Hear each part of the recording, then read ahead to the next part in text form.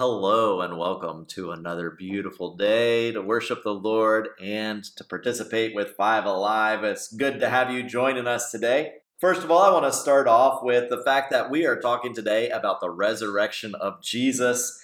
And this coincides with a couple of different things that I want to discuss before we get into today's passage of Scripture. And that is, as humans, we seem to be really good at hearing whatever we want to hear. And then there are those times when we just mishear or misunderstand, or something just sounds really funny when we hear somebody saying something.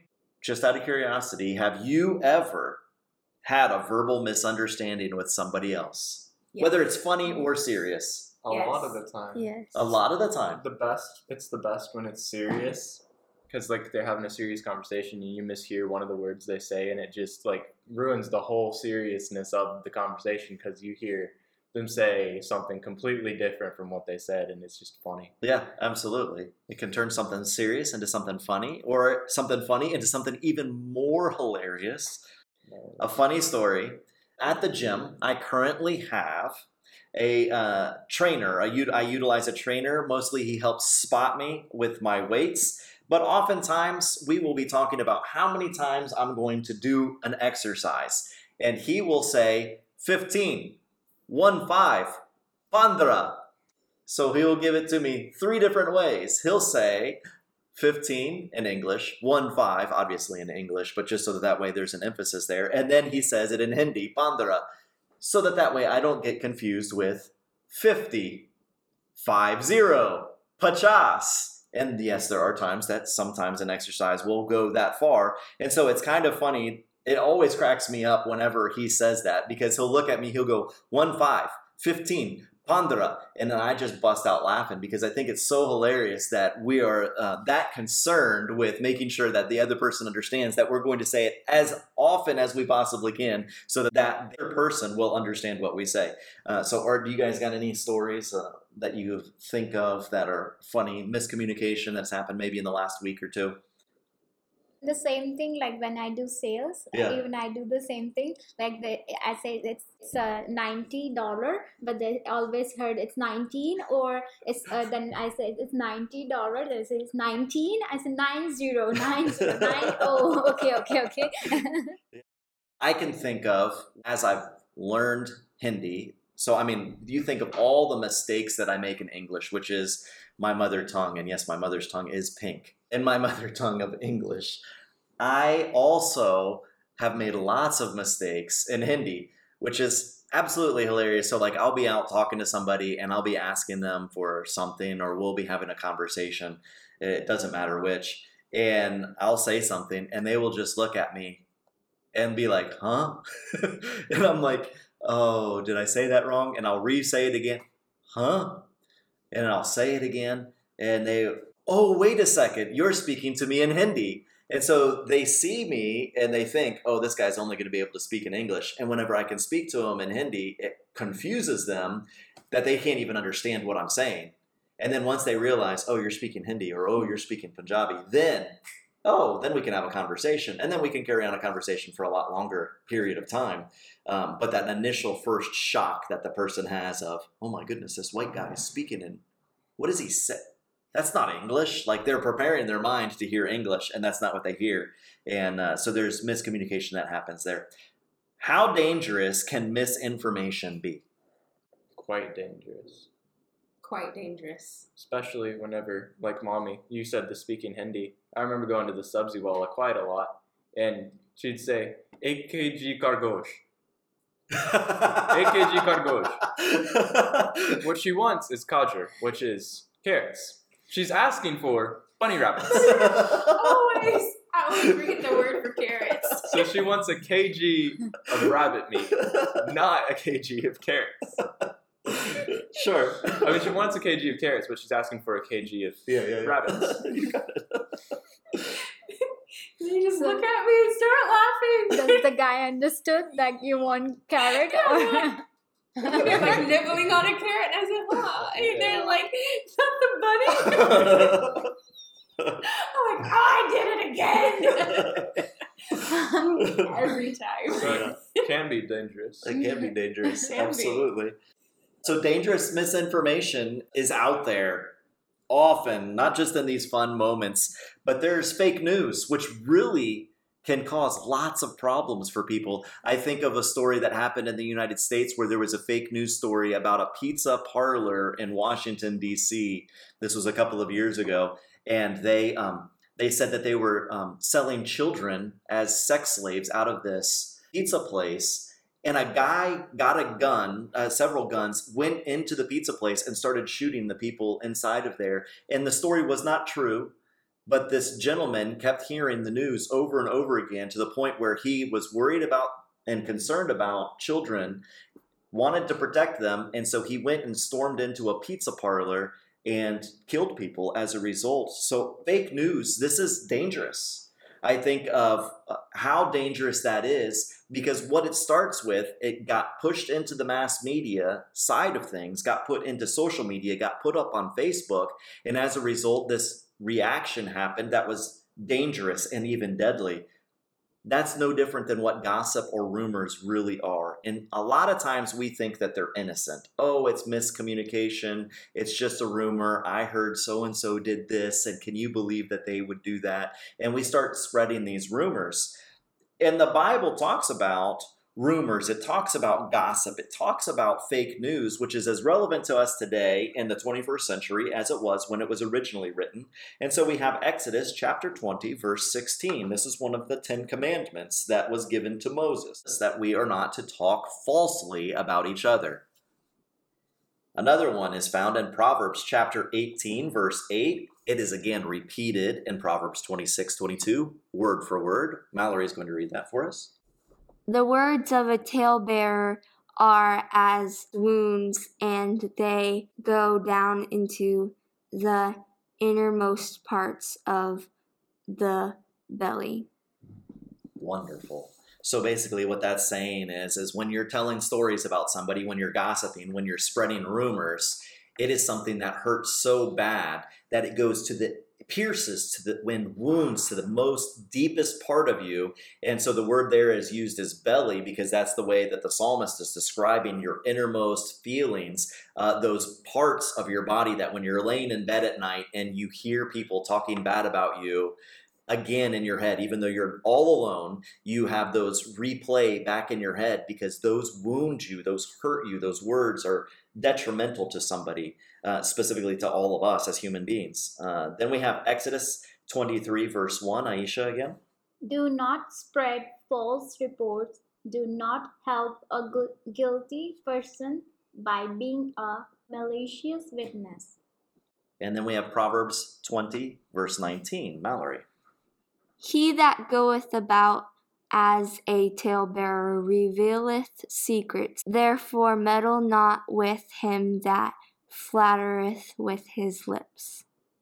So again, we have the psalmist saying the person that is spreading rumors, that's telling stories, is damaging to those people that they're talking about. This is a type of warfare, really, and we've seen that transpire within the last several years, that we now have social media warfare, that we have people that will attack each other through Twitter accounts, through Facebook, through false reports, through messages, through all these different. So you think about all the ways that we can mess each other's lives up just within our community, and then now broadcast it to the point where the whole entire world, no matter which continent you live on, you can be damaged by it. That's what we live in today. And the Bible is warning us about this type of warfare that can destroy us. So I want to ask you, do you participate in the rumor mill by spreading rumors, or do you fact check information?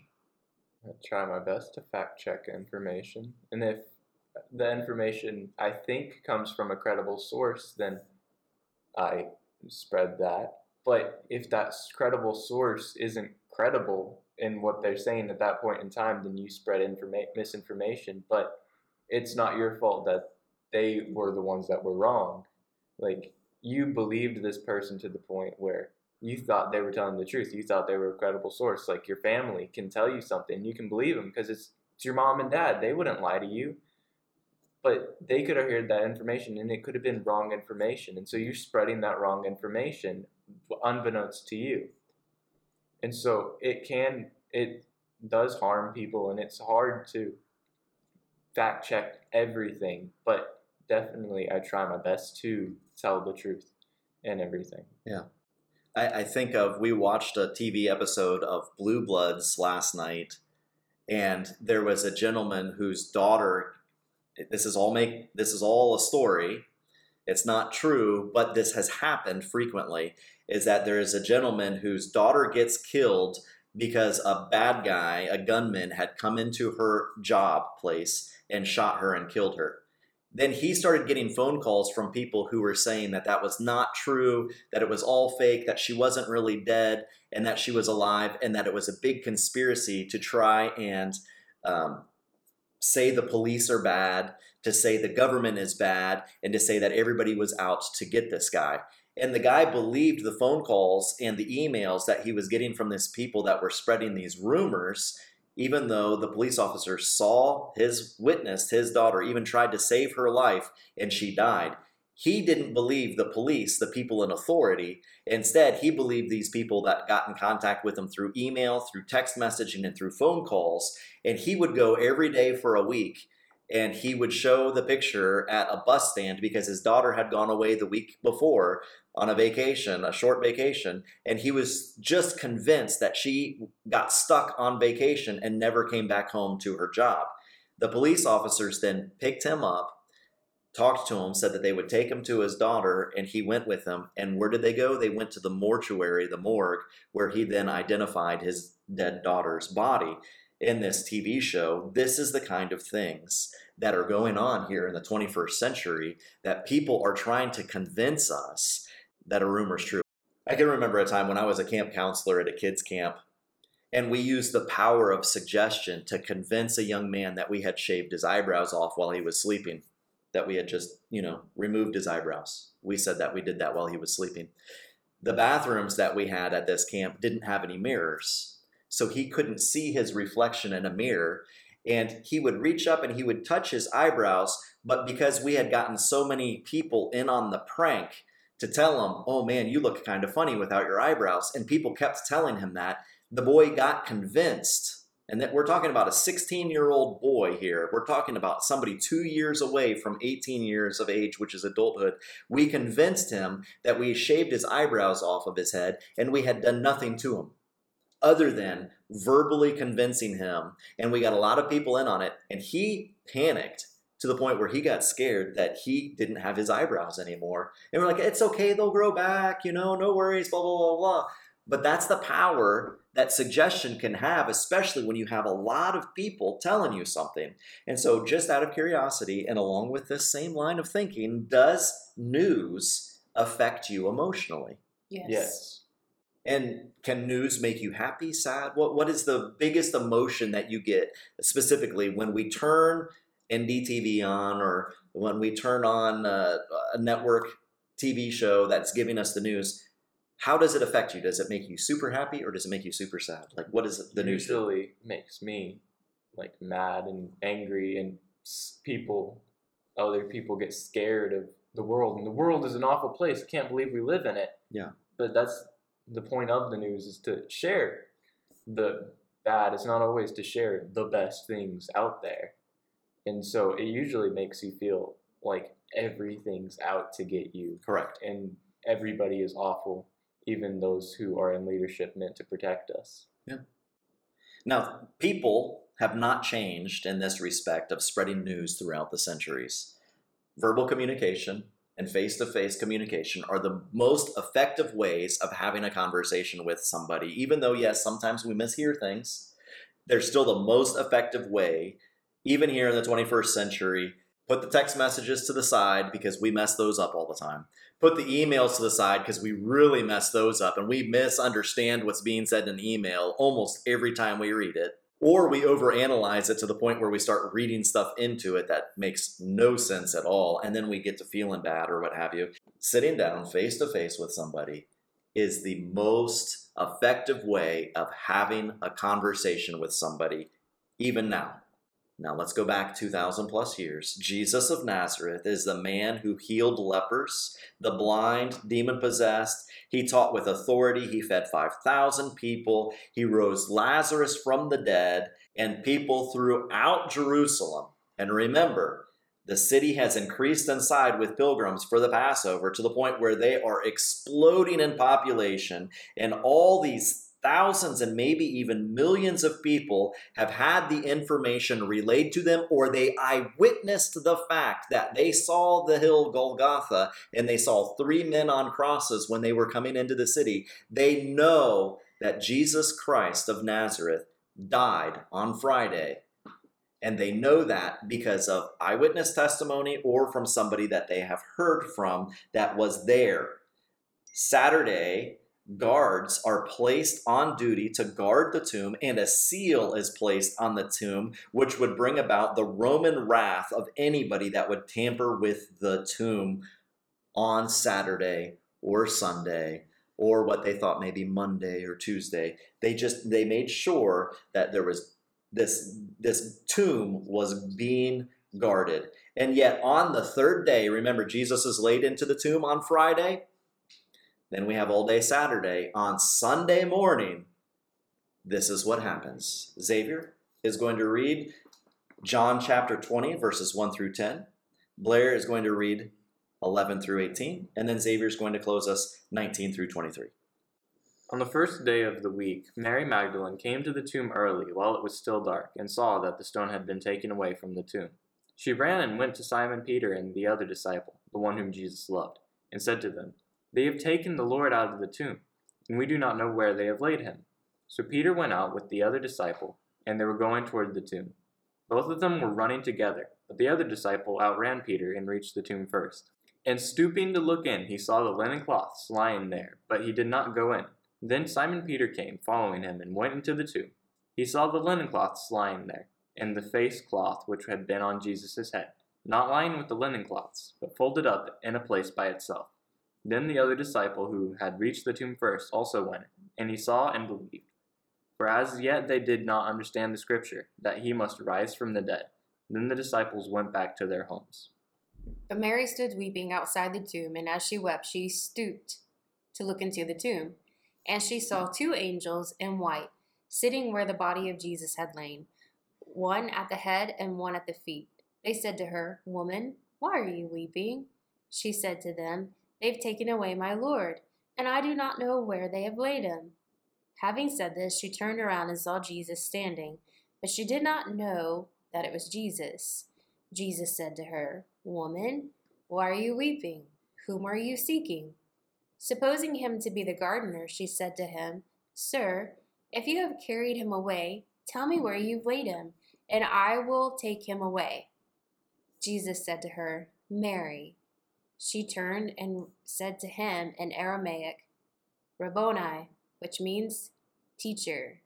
Jesus said to her, "Do not cling to me, for I have not yet ascended to the Father, but go to my brothers and say to them, I am ascending to my Father and your Father too, my God and your God."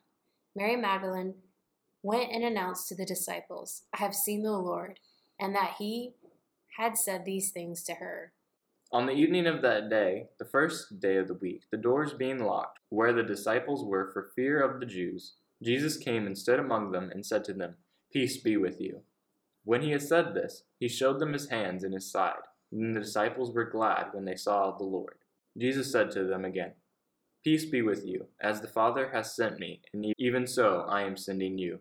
And when he had said this, he breathed on them and said to them, "Receive the Holy Spirit. If you forgive the sins of any, they are forgiven them. If you withhold forgiveness from any, it is withheld." This is the reading of God's Word. Mary, Peter, and John, at the beginning of today's reading, have discovered an empty tomb. Where are the soldiers? Asleep. Not asleep. Eating breakfast? They're not eating breakfast. If they left their post, they would be killed. So where are they at? Dead. They're gone. Where's the stone? Where's the seal that was on the stone? Gone. Gone. Where's Jesus' body? Gone. Where are the burial cloths? In the tomb. Yeah, they're in the tomb. We read last week that Joseph of Arimathea and Nicodemus took the proper way of preparing Jesus' body for the tomb, 75 pounds of oils and incense, and they wrapped his body, mummifying it basically for burial, which means that that would have been an awful lot of stuff to get off of somebody if their body was stolen. And why would you remove all of that, all of those linens, all of that wrapping? Why would you do it if you were stealing a body? Like, people have stolen bodies before. People robbed the pyramids before. How many of the mummified tombs do we go into even today in archaeology? And is the mummy still in their tomb? Yes. Mm-hmm. Are there bandages still wrapped around the body? Yes. If you were to steal something from a tomb, would you steal a body or would you steal the goods, the stuff that was buried with them? The stuff that was buried with Yeah, them. usually you'd steal the stuff that... So the fact that the cloths are there, and specifically, did you notice that it says that the face cloth was folded and placed at the head? Nobody stealing a body would do that. So why are these kinds of details written in the Bible unless it was true that Jesus rose from the dead? And why would somebody be so, if they were making up a story, why would they be so deliberate to talk about these kinds of things? Like the linens were all there, and yet the headpiece that was around his face was folded up and placed at the top where his head would have been. Why would you be that deliberate in writing a false story? You wouldn't. So therefore, the fact is that Jesus is risen. He is alive. He is alive today in the 21st century. How do I know? Because he lives with me. He lives within my heart. A few things that I want us to notice. First of all, Jesus appears first to women. The first people to go to the tomb are women. Secondly, I want us to talk about Jesus' appearance to the boys.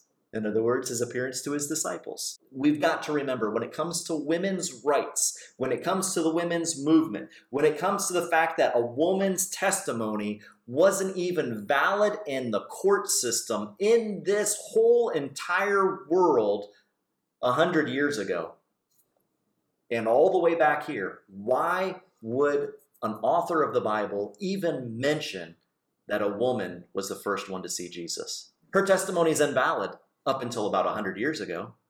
How about the fact that women didn't even have the right to vote 100 years ago? New Zealand in 1918 was the first country to pass the women's right to vote. The United States passed it in 1920, and women didn't have the right to vote in India until 1950. We're talking less than 100 years ago that women had the right to vote. So basically, women weren't that important. So why is that the first person that Jesus appears to? Another thing is often we forget that women back in the day, in the olden times, were treated as people's property. They were their husband's property. They weren't even seen as a person when it came to law. So why would Jesus show himself to women first? And no, Dan Brown and his books that he's written that are full of malarkey and 20th and 21st century bad detective work and thought, it's not because Jesus was married to any of them. The reality is that the women went there for a reason, and the reason that it's still in the Bible is very specific for us. What do you think it is? Well, it shows the fact that God values all people. Absolutely. So as a young woman, God values you. As a young lady getting ready to fully mature into that teenagehood, God values you. Thanks. Mallory, you're welcome. I knew that. As a mom, as my wife, you are valued by God, but you're also valued by me. God shows us the significance of women and how important they are. And no, I'm not trying to give a hashtag women's rights. I'm just saying This is something that we talk about today in the 21st century. The importance of women's rights is not because somebody sat under a tree and had an epiphany that they needed to start a women's rights or women's suffrage movement. It came out of the church. It came out of people that worship Jesus as their Lord and Savior, and they said, you know what, we need to start treating women with respect. That's where women's suffrage started. That's where, and I know it's gone a long way away from the Bible today, but the reality is that's where it started. And if it wasn't for Christians, we wouldn't even be having that kind of discussion today. We wouldn't even be saying 2020 or 2021 or 2022 or the year of the woman if it wasn't for Scripture, if it wasn't for the Bible. So we often talk about the reason why we do not love somebody, and we find these reasons. And one of those reasons, sometimes, as unfortunate as it is because of the gender of the person that we're trying to make submissive unto us. And that happens. And yet God, as Xavier brought up, is showing us the significance of women. A third thing is that the significance of women being shown to be the first people to see Jesus resurrected and to be the ones to witness him not being in the tomb and it not be removed from the Bible shows us that scribes that would take biblical scriptures and they would write them out so that way we'd have them generations later. And I think it was just a few weeks ago that more Dead Sea Scrolls were discovered and that they're going through those right now to make sure that the Bible, it hasn't changed from back then to what it is today. And this shows us the validity, the importance, the truthfulness of what the Bible has, is that it has not changed throughout the thousands and thousands of years since it first was written. When Moses wrote the Pentateuch, it's the same that we have today. When these Gospels were written by John, it is the same then as it is today, and something as what would be described in culture and the time of that period as insignificant as women being the first to witness Jesus' empty tomb, or Mary Magdalene being able to see his risen body first. That would be something that a male-dominated world would remove because they don't see it as important. And yet the Bible hasn't been changed because John wrote it down and it has continued with us through the 21st century. Secondly, Jesus' appearance to the boys. What is the first thing Jesus says when he appears to the disciples? Peace. He does. He says, peace. Peace be with you. Walks in, throws up his fingers. Yo, peace, how's it going, my homies? I believe with my whole heart that Jesus is fulfilling a scripture that was written in the book of Psalms. That is Psalm 122. I was glad when they said to me, let us go to the house of the Lord. Our feet have been standing within your gates, O Jerusalem. Jerusalem, built as a city that is bound firmly together, to which the tribes go up, the tribes of the Lord, as was decreed for Israel, to give thanks to the name of the Lord. Their thrones for judgment were set, the throne of the house of David. Pray for the peace of Jerusalem. May they be secure who love you. Peace be within your walls and security within your towers. For my brothers and companions' sake, I will say, peace be within you. For the sake of the house of the Lord our God, I will seek your good. Jesus is coming into a room where there is timidity, fear, trembling. These folks are scared. And the first word that he speaks is peace be with you. He also reminds us by saying peace be with you of another time that he said the same thing. It's found in Mark chapter 4, verses 35 through 39, where there is a violent storm going on all around the disciples. And as a result of that storm, Jesus is just simply asleep. And he's sleeping away, and the disciples are panicking. And it says in John chapter 4, verses 35 through 39, on that day when evening had come, he said to them, let us go across to the other side. And leaving with the crowd, they took with him in the boat just as he was. and other boats were with him. And a great windstorm arose, and the waves were breaking into the boat, so that the boat was already filling. But he was in the stern, asleep on the cushion. And they woke him and said to him, Teacher, do you not care that we are perishing? And he awoke and rebuked the wind and said to the sea, Peace, be still. And the wind ceased, and there was a great calm. Jesus is doing the same thing when he first appears to his disciples. And as we have first talked about women being the first ones to see Jesus, women were also in this room that Jesus is appearing to his disciples at. The one person that was mentioned a little bit later on, we'll talk about it next week, is Thomas is not there. But otherwise, there are not just the 12 disciples. Remember, Jesus had more than just 12 disciples. I know we like to focus on just the 12, but the fact is he had so many more people that followed him. And Jesus is calming the emotional panic in that room at that moment. And he can do the same for us today. You can tell us of a time when everything is out of control, but yet Jesus brings us peace. Today, in the middle of the chaos of 2021, Jesus is still the granter of peace. And in the midst of loss, Jesus still provides for us peace. If you are an emotional wreck and have given your life to Jesus, he is, for you today, still the author of peace. Next, Jesus says, I am sending you. Just as Jesus was sent by the Father, though Jesus is very much God, a paradox, the disciples are and were sent to the rest of the world. Generations later, Jesus is calling you and me to be a light among the darkness. We are to be the salt in the world of business. We are to be protectors of widows and orphans. No matter what our job is, we are representatives, disciples of Jesus. In everything we say and everything we do, there is no time off. There's no holiday. There's no vacation from being a Christian.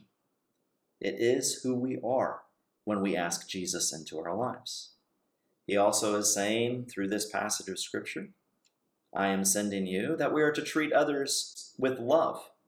Asian, African, European, South American, Mexican, Canadian, Russian, on and on and on. We are to treat each other with love.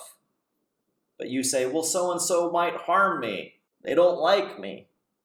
Jesus loves even those who crucified him.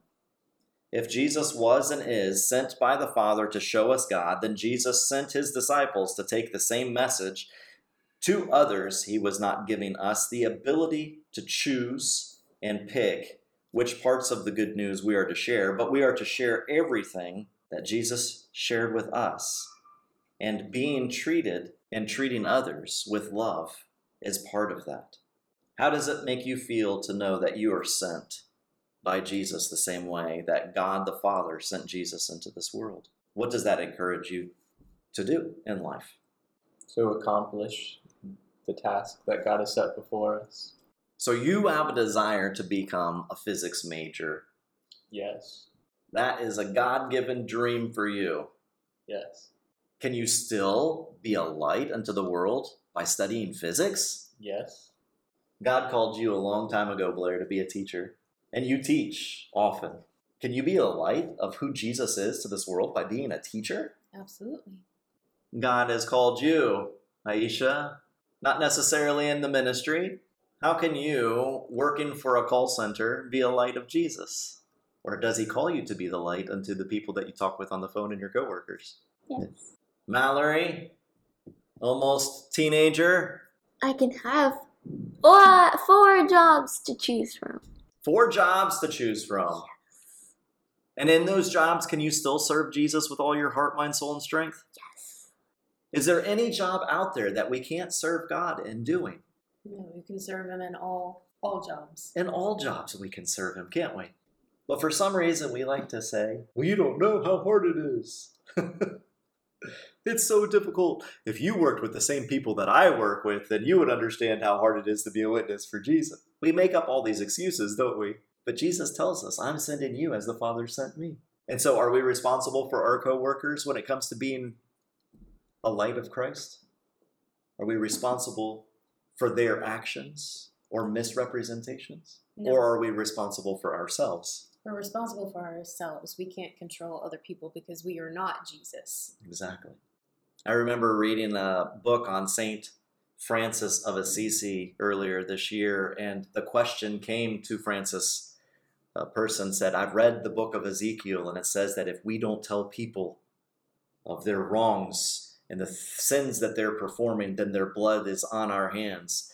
What do you say about that? And Francis gave a wonderful answer that I wholeheartedly agree with. He says, we show them their sins by the way we follow Christ with our own lives. We are the example. We are the witness. We don't do it by yelling at them, hitting them over the head with a Bible, defriending them and saying, I'm never going to be that person's friend again. Next, Jesus in the room with his disciples said, as he breathed upon them, I give you the Holy Spirit, or receive the Holy Spirit. Have you ever gotten a gift that you never used? Yeah. Yes. I did. I can remember very vividly getting a gift from my Dottie, my grandmother on my father's side. And it was a shirt that had 2 buttons. I can remember it was the ugliest shirt I've ever seen in my life. It had 2 buttons, it had a collar, and then it had a band around the waist that was supposed to hug onto your skin. I lifted it up out of the box, and it had a band that went around the bicep part of the arms. And I lifted that thing up, and I was like, I do not want this at all. And I remember saying, obviously as a young man, I lied to my grandma, and I said, thank you so much for the wonderful gift. And I put it back in the box, and I hid it under my bed, and there it stayed until one day when we moved. And I never touched it, and it eventually went into the trash. I can remember that. Sorry, Grandma. It leads me to a question specifically about the Holy Spirit and about gifts that we've gotten but never used. Is it plausible for us to say if we've been given a gift but we never actually received it? In other words, we never actually utilized the gift. We never took it out of its box. We never used the gift. Is it possible to say that we never really received it? Jesus is gifted us with the Holy Spirit. And if we don't allow him into our lives, the Holy Spirit into our lives, he's not a gift. He's like that shirt that I got from my grandma that I stuck underneath my bed and then eventually just threw away and never used once. Can we treat the Holy Spirit that way? Yeah. But if the Holy Spirit is 100% God, and he is, then that's really the way we're treating. And I mean, I'm not trying to be super heavy here and be like, you've got to use the Holy. But think about it. If we don't utilize the person of the Holy Spirit, aren't we really not utilizing the fullness of what God has gifted us with? So what are the Holy Spirit's jobs for us? What does he do for us? He gives us love, Yeah. joy, Okay. peace, Uh-huh. long-suffering, Uh-huh. gentleness, Uh-huh. goodness, Uh-huh. meekness, Uh-huh. faithfulness, Uh-huh. and self-control. What else does he do? Boldness. Okay. He's our comforter. Yeah. He's our counselor. He gives us other gifts, like the gifts of preaching and teaching and other things that are mentioned in Acts and Acts through the rest of the New Testament. Right. And so in that, the Holy Spirit gives us all of those.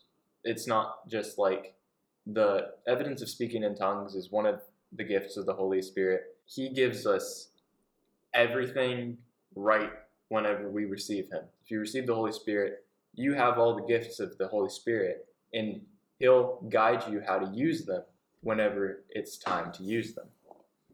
So he gives us the Holy Spirit. And last thing Jesus says at the conclusion of this time with his disciples is to forgive. Immediately after being executed, Jesus tells his followers to forgive, going so far as to say, if you forgive somebody of their sins, they will be forgiven. And don't get me wrong, I know there's more to that.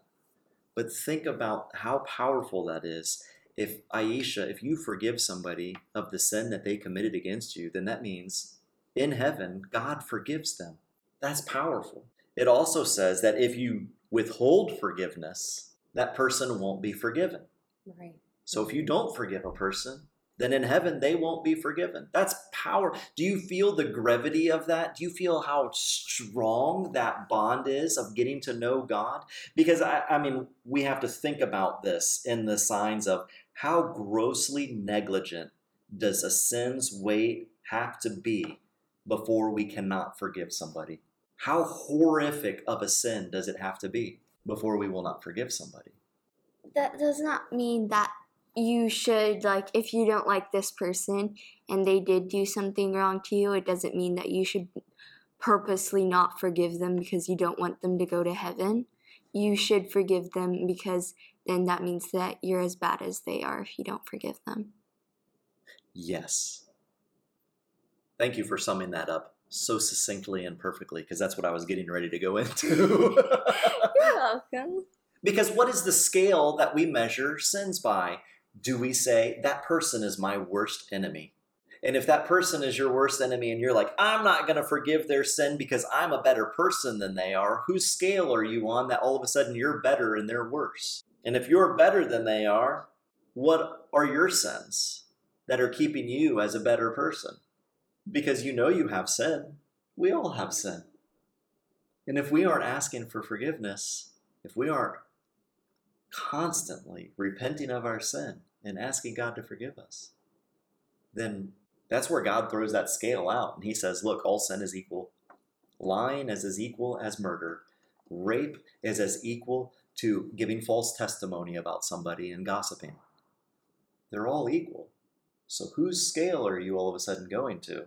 Are you going to the world's scale? That's kind of scary if you are, because the world doesn't even know where sin falls. Today it could be a sin. Tomorrow it could be a benefit. The next day, what was a benefit today could be a sin. I constantly think that one day people are going to look at me in the long-term future as a horrible, rotten person because I drink coffee. And they're going to one day say, drinking coffee is a sin. And all of a sudden I'm going to turn into, in about 100, 200 years from now, I'm going to be the most vile person that there ever was because I drink coffee. That's what we've done today.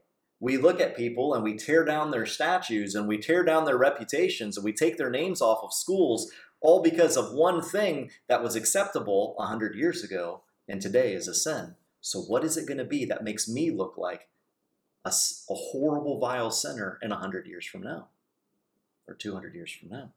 And the words of the way Mallory said it so beautifully is that Jesus is dying on the cross. And one of the last phrases he says is, forgive them, for they know not what they do. That's pretty powerful. That Jesus is forgiving the man who took a nail and drove it into his hands. He's forgiving the man that put a crown of thorns and made it and then shoved it on his head. He's forgiving the man that punched him in the face. He's forgiving the man that ripped out his beard. He's forgiving the Pharisees and Sadducees and the other Jewish people that yelled, crucify him. Jesus is forgiving them. If God sent Jesus to this world to do that, and Jesus is sending us to continue to fulfill the word of the Lord, then what kind of suffering are we going to be under? And if we aren't, we're pretty blessed. Hashtag blessed. Yeehaw. Yeehaw.